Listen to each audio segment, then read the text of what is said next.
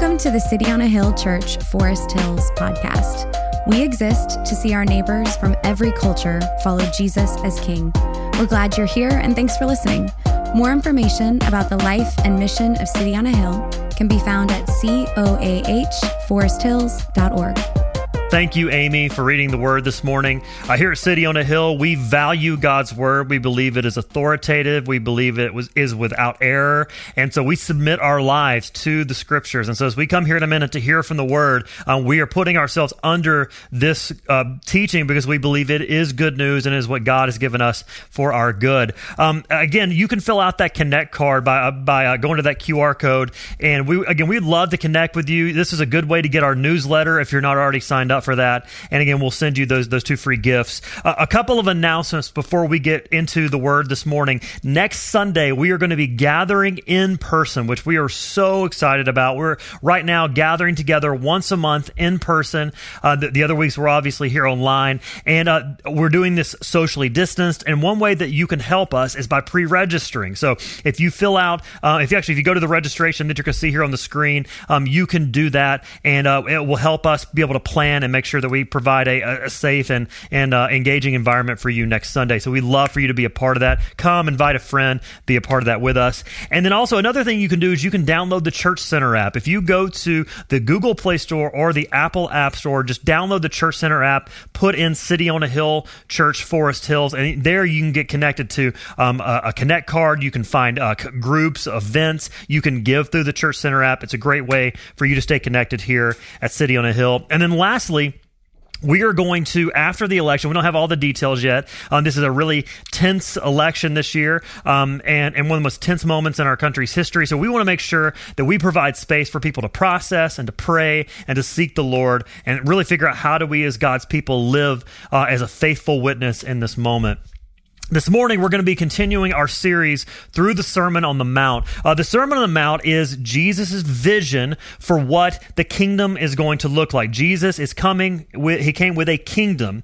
And so the Sermon on the Mount is really important, and it tells this story. And as a church, we love the Sermon on the Mount. The Sermon on the Mount, it has really influenced us. Our name comes from the Sermon on the Mount. All the way back toward the beginning of Matthew chapter 5, Jesus says that his people would be a city on a hill, that they would be shining, that others would see them. It'd be this place of safety, this place of where people could come and be known and loved and cared for. And then also our mission as a church, our mission statement is derived from this, that we want to see our neighbors from every culture follow Jesus as King. And so with a kingdom, you have to have a king. Jesus is our King. And so we are called to submit all of our lives, everything in our lives to Jesus. And it means that this good news applies to everything. Absolutely everything in our lives, Jesus has something to say about. And because he says it, we trust it and we believe that his vision for our life is good and that it leads to flourishing. Jesus is a king, and specifically, Jesus is the king of our hearts. Jesus is the king of our lives. And so as we've looked at the Sermon on the Mount over the last several weeks, we've seen this idea that it's all about your heart, not just your outward appearance or your outward performance. And so it requires a righteousness, basically a way of living that emanates from a new heart. And so as we wrapped up chapter 5 last week, we've been in this section about this deeper heart-level righteousness that you need to fulfill God's law. That when it comes to anger and lust and the words you use and loving others, to do so in a way where we don't use other people, we don't devalue other people. We need this new heart to live a wholehearted life that our inside matches the way that we live. And so not many of us came out of that unscathed. We were all convicted there in some way or some form, and because we've all got all of that stuff on our hearts. As Christians, we're not saying we're better than other people. We're saying that we all need Jesus together. We're all broken, all looking to this new King. And so, but maybe you did find yourself getting out kind of unscathed coming out unscathed over the last couple of weeks. And you may be thinking to yourself, I'm pretty good. I don't get angry all that often. I love people pretty well. But really, if you're saying that, one, you're not being honest with yourself. But secondly, following Jesus with this heart-level righteousness is about more than just not doing bad things. In fact, here in chapter 6, verse 1, Jesus is saying that you can do the right things for the wrong reasons. He says, beware of practicing your righteousness, doing good things before other people in order to be seen by them. You can do a good thing with the wrong motive. And in chapter 6, Jesus goes through 3 very common religious practices in this day, giving to the poor, prayer, and fasting. And he said, you can do these things in such a way that it's really all about you and not about pleasing God. And so this morning, we're going to unpack the idea of money and what money and generosity or lack thereof says about your heart. You can be generous in order to make yourself look good. See, every good deed that we do without God's glory in view, the Bible says that we do it for ourselves. We do it to make ourselves feel good. And Romans 3 says that everything we do like that is like filthy rags. You can do the right things, good things, but deep down make it all about you. And speaking about this, C.S. Lewis, a great thinker and Christian philosopher, said in this beautiful poem called As the Ruin Falls, he says, all this is flashy rhetoric about loving you. I never had a selfless thought since I was born. I am mercenary and self-seeking through and through. I want God, you, all my friends, merely to serve my turn. We can take good things, doing religious things, and make them about making ourselves look great. So how do God's people live in a different way? Well, our big idea that we're going to unpack today is that gospel people are generous people for the right reason. Gospel people are generous people for the right reason. So how do we approach giving to the poor, being generous? How do we approach our money in general in such a way that we do it with the right motives? We want to be truly generous. So what's that look like? Firstly, we see that true generosity is shown in what you want from it, and what you want from generosity. In other words, what do you want when you give money? What are you trying to get out of it? In the ancient world, it was a very common practice to give to the poor. And so what would happen is that it was this phrase called giving alms. And so you would give alms, and this was an expectation. It was expected that you would give to the poor. If you look at the beginning of verse 2, Jesus says, thus when you give to the needy, not if you give to the needy. It was an expectation that you would be giving to the poor. And so back then, there was no welfare, there were no programs, there were no food banks, there were no real opportunities. So the community itself had to take responsibility for their poor. And they saw this as a justice issue. They saw this as something that would be made right. And Jesus said, you will always have the poor among you. And he said, you need to take responsibility corporately for these people. This was a common understanding. And in fact, it was a very well-organized system. They had a really good system for giving alms to the poor. But like any human system, it can become corrupt.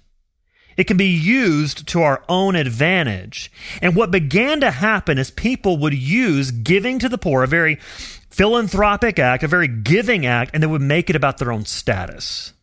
They would make it about making themselves look good. So giving to the poor, it's expected, but Jesus is saying there are 2 approaches that you can take. And they're both about getting a reward. So one of these, it's about the approval of others. You see at the end of verse 2, it says, thus when you give to the needy, sound no trumpet before you, as the hypocrites do in the synagogues and in the streets.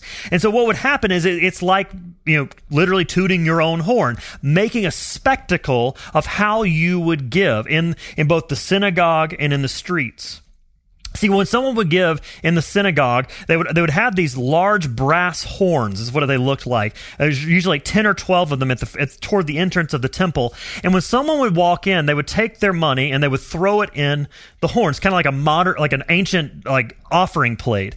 But what would happen is, back then there wasn't paper money, so you had a coin that you would throw in, and when it would go in, it would make a clanging sound. So imagine what would happen if you took a large amount of coins and dropped them in that brass horn.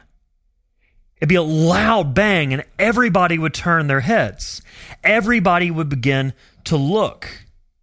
And so when Jesus is talking about the issue of the widow and the widow's mite, and she was giving a very small portion, giving out of her deep poverty, it wasn't just that she was giving sacrificially. He was talking about how this was a corrupt system that was used to make people look good, and the expectation that she would be called to give everything she had showed the corruption of the system itself. Jesus says, if this is the way that you give, this is your reward. Your reward is the praise of others, because what you're doing in doing this is saying, look at me. Those who would give in this manner are saying, look at me. It's all about yourself. Jim Gilmore is an author and cultural expert, and he wrote in the Harvard Business Review a couple of years ago about this idea of giving in order to be looked at, and he came up with this new phrase called narcithropy, which is a combination of narcissism and philanthropy. In other words, it's giving sacrificially, giving to the poor, giving to these causes in order to be made much of, in order for others to look and say, you know what? This person values the right things. This person does the right things in order to get status and credit. But Jesus says that if you're giving like this is all you get. If you're seeking a reward of the approval of others, you're not going to get the approval of God, because that's your reward. Your reward is what you really wanted, and that was others to look at you and think how great you are. But Jesus says there's a right way to give, a right motive to give to the poor, to give sacrificially, to give generously.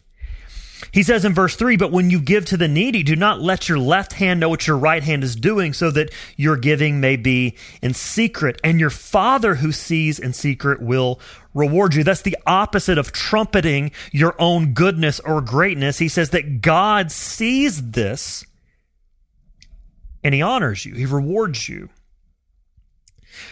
So Jesus says this, but does this mean that no one should ever know what you give? Again, we have to read the entire Bible in context. See, not exactly. See, in Acts chapter 4, Barnabas was honored for his sacrificial giving. He sold a field and he gave it as kind of this ethos of generosity in the early church. He was honored for that. What Jesus is saying here is, don't give in such a way that you're trying to get noticed. Don't make it about you. Don't beat your chest. Don't read your own press clippings. Make it about God. Deflect the glory away from yourself toward God, and that's the key to getting reward. And see, the way we get reward and what we expect is all about how we approach God. And how we approach God determines motive.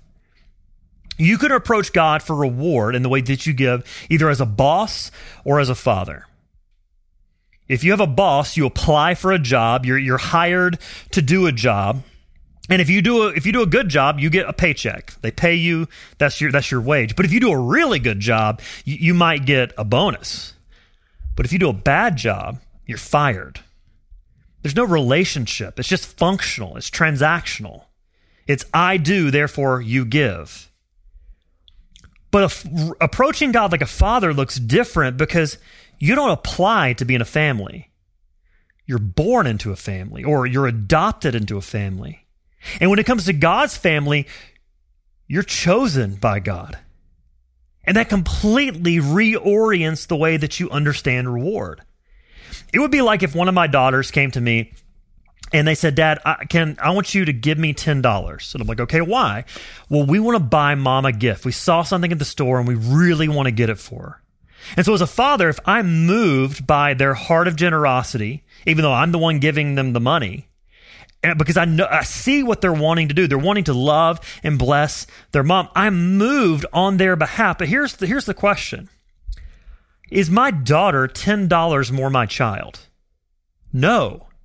See, this is the difference between a boss and a father, is that a father approaches reward through a grace-oriented relationship. And so now you're getting reward with the Father, not just from the Father. So where are you seeking to get reward? Reward's not the problem. We're wired for reward. We're wired to long for reward. So the question is why do you want to give to others? Why do you want to serve others? Why do you want to give of your time? Is it to please God, or is it to get other people to like you? What's your motivation? We live in a city, actually one of the most giving cities in America. Boston is a very wealthy city. Massachusetts is actually, I think it's the sixth most generous state in the country. And so there's a lot of people who are giving a lot of time. And we could jump into that rat race and say we want to give to the right things and do the right things in order that others would approve of us. But we want to love our city and serve our city and give ourselves away generously for our city, not to make ourselves look good, but to deflect that glory to God. See, reward is an issue of the heart, and it's an issue of what you trust. See, secondly, true generosity is seen in what you trust. So we're going to jump from verse 4 over to verse 19. Don't worry, we are going to cover verses 5 through 18, but we're coming back to that in the coming weeks. Matthew 6 is kind of built like a pyramid, and so the Lord's Prayer sits right at the top of it. It's kind of the crown of it. It's the jewel in the crown. And so we're going to come back to that here over the next couple of weeks. But the idea of reward here is connected to what you trust, or as Jesus says, where you lay up your treasures. We always do what we want to do. Every person does what they want to do because that's what you think is going to give you the most happiness. Always. We always do that because we are hardwired for joy. We are hardwired for reward. Why do we know this? Because God created us, and He created us to enjoy Him.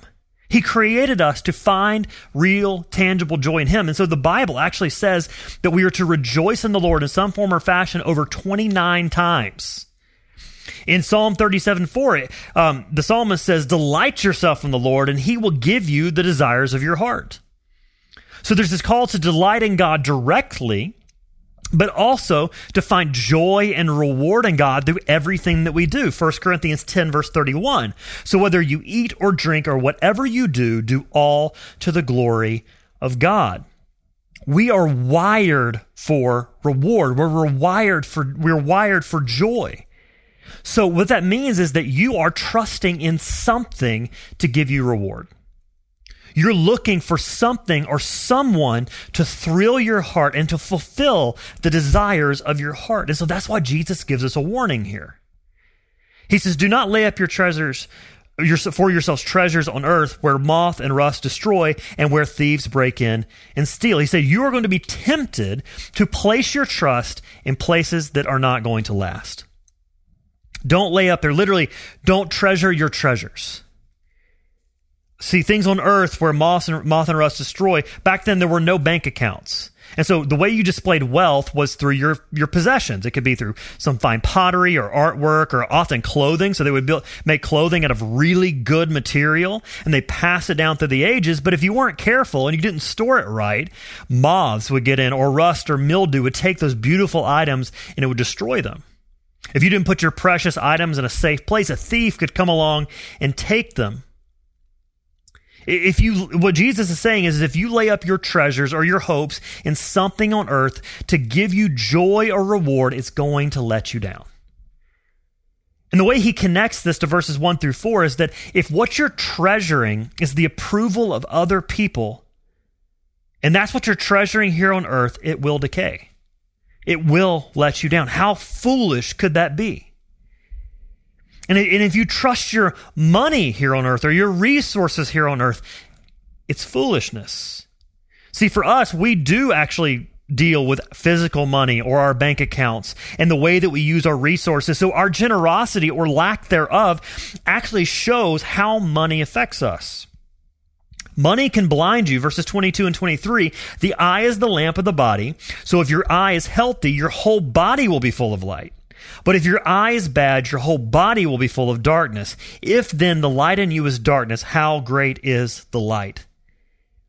Money can cause us not to see rightly. It's so important to be able to see. You could be totally healthy. You could be an Olympic level athlete. But if somebody drops you into a cave with no lighting, you're going to stumble everywhere because your eyes give light to the entire body, the ability to understand how to operate and move and make decisions. And at the end of verse 33, it says that there's a type of light, a lesser light, that keeps you from seeing the most beautiful things. We live in a city with lots of lights. And when you look at the sky, you can't see the stars because all the city lights are drowning out the more beautiful light of the stars. That's what money does. It blinds us. And most of us can say, you know what? I know I get angry sometimes.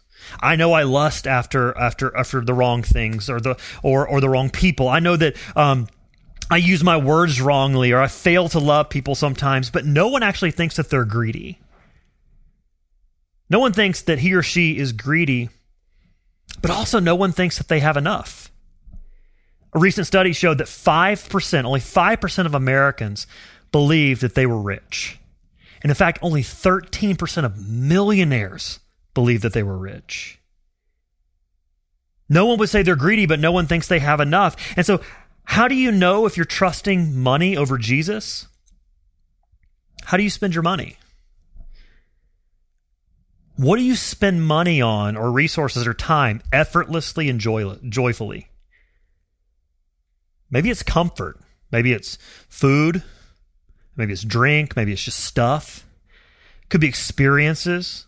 And we do vacations and we do dinners and we do entertainment. It could be status. It could be how much money you spend on your body or your appearance or clothing. Or what about money makes your stomach hurt? Makes you agonize, makes you worry, makes you want to grab for control. If you trust and put your treasures and hope in things here on earth, they're going to fail you. If you trust in money, there will never be enough. If you trust in what your body looks like, it's going to fail you. If you trust in your intellect, you're going to find somebody who's smarter than you. If you trust in relationships, your self-image is going to go up and down based on people's opinions of you. But in verse 20, Jesus says that there's actually something you can trust. That's not going to rust. That's not going to be destroyed. That's not going to be stolen. That when you lay up your treasures in heaven, you're laying up your hope in the love and the provision of God for you. Colossians chapter 3, verses 1 through 3. If then you have been raised with Christ, seek the things that are above, where Christ is seated at the right hand of God. Set your minds on things that are above, not on things that are on earth. For you have died, and your life is hidden with Christ in God. When you hope in heaven, when you hope in the love of God, do your problems go away? No. But it helps you see rightly. It's the light that enters the eye and helps the whole body operate. It frees you to give generously. It frees you to trust God. But trust is also wrapped up in what you love. Lastly, we see here that true generosity reveals what you love. True generosity reveals what you love. Verse 21 is the key to this entire passage. For where your treasure is, there your heart will be also. This is the key, because trust is a matter of your heart's deepest desires. Your heart is not just feelings. Like in our culture, we talk about our heart. We generally mean feelings. But the way the Bible portrays heart is this is the idea of who you really are. It's a lot more than just your feelings. It's saying that trust says a lot about your heart. It's what you look to in order to be okay. Or as James K.A. Smith says, where we rest is a matter of what and how we love. This is why money and generosity matter. It's because they're matters of love. What did Jesus say? Jesus said, love the Lord your God with all your what? Your heart, your being, your person, yourself, soul and strength, everything you are. Love God with who you are. And then he said there's another one like it. So in the same way, love with the same intensity and purpose. Love your neighbor, including the poor, as yourself. Ask yourself this: do I consider how to love God and love others in the way that I spend my time, my money, and my resources? Am I a generous person in light of the gospel, in light of the fact that my trust is not here on earth, but it's in God in heaven? What you love determines how you live. And this is why verses 21 and 24 connect with each other. Verse 24 is vital. No one can serve two masters, for either he will hate the one and love the other, or he will be devoted to the one and despise the other. You cannot serve God and money. You can't serve two masters. You can't serve two kings. You can't serve two people telling you what to do. You can't serve both because one always wins out. I grew up a massive Atlanta Braves fan. But when I moved to Boston, I decided I'm laying down all sports allegiances. But that one was a tough one. So when the Braves and the Red Sox play each other, I have to make a very conscious decision that I am going to pull for the Red Sox because there is a war between these two loves. In the same way, you will love one and hate the other. And so for some of us, for some people, you might be thinking outright rejection. You know what? I'm going to reject God because I need to get mine. But for most of us, hate takes on what the Bible often refers to as loving less. It's not that you don't want to love God. It's not that you don't want to serve God. But money and what it gets you, approval and security, actually shape your life more. And they direct how you live. One will not only be the master, but it will make the other serve it. So if money is your master and money is your king, what begins to happen is that you begin to shape God and you begin to shape God's word, the Bible, into your own image. And what begins to happen is you explain away passages about loving the poor and the oppressed and giving generously, because then the Bible never can contradict you. It can never challenge or convict you. You can't serve two masters, and you can apply this to a lot of other areas. You can't serve Jesus in politics. You can't serve Jesus in sex. You can't serve Jesus in relationships. You can't serve Jesus and ambition. You can't serve Jesus and control. You cannot do it. But here's what happens when Jesus becomes king of your life. You have a hope that's unfading, that can't be taken away. And he begins to show you everything else in your life, including how you can be generous in light of the hope of the gospel. That you have received everything that you need in Jesus, and now you can give freely out of a new heart. So what does this mean for us as City on a Hill Church? We're a new church. We're trying to figure out what it looks like to faithfully live out the gospel. Rodney Stark he wrote this book called The Rise of Christianity. And in this book, he answers the question, why did Christianity rise in the Roman Empire? And he said one of the essential keys to growth was this, that they were radically and unboundedly generous. Radical and unbounded generosity. And Stark said that this shocked Emperor Julian, who around 360 was the Roman emperor. It shocked him so much because he said the impious or irreverent people we don't like, these impious Christians support not only their own poor, but ours as well. Everyone can see that our people lack aid from us. What would it look like for City on a Hill to be a generous church in such a way that blows away our neighbors, that floors them? What if we partner with neighborhood partners and organizations and we just bless them, no strings attached? What if we gave to one another in a way that the left hand didn't know what the right hand was doing? And these things are happening. We're partnering and loving on our local high school and the YMCA, where there have been people in our congregation who've met tangible needs for other people.